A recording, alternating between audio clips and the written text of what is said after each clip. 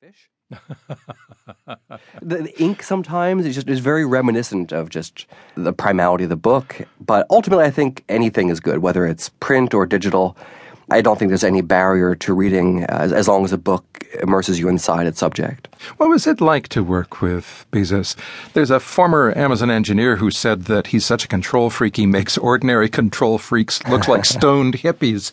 What do you think of that? I think it's probably the best thing that ever happened to product development, that there are people like Steve Jobs and Jeff who really care about product development and are such control freaks that we now have great devices like iPhones and Mac computers and Amazon instant ordering and Prime subscriptions.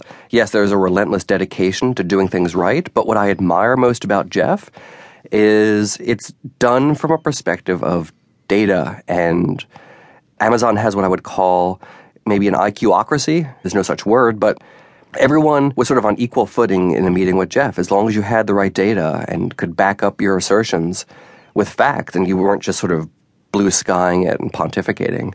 There was no real appreciation of just opinions at Amazon. Everything had to be backed up by fact and ideally customer complaints or feedback from customers. And I think that's the right way to run a company when it comes to creating product.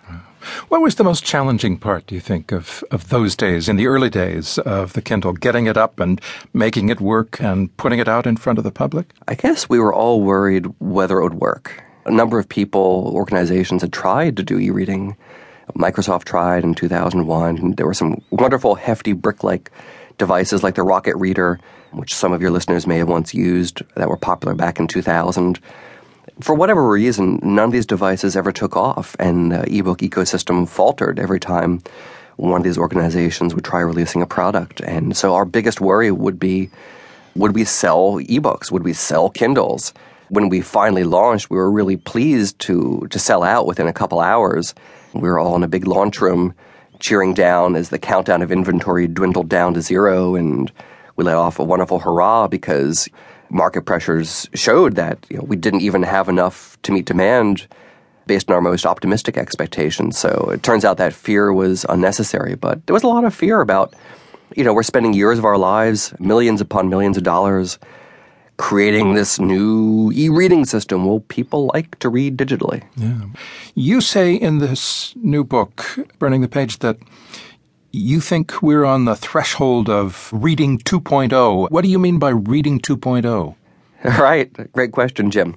So in Silicon Valley, we have this sense of giving version numbers to products. So version 1 of a product might be version 1.0, and version 2 we'd call version 2.0. And usually between version 1 and 2, there's a major seismic shift in the experience of the product. For the last couple hundred years, reading as we know it has been a very linear form where you read from front to back, or in certain languages back to front.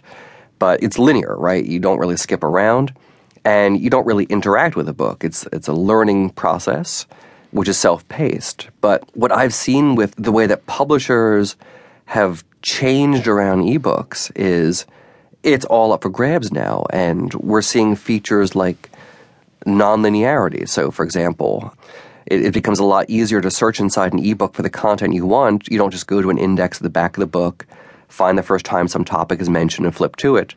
You just search right there in the book and it takes you to the page that might be of interest to you.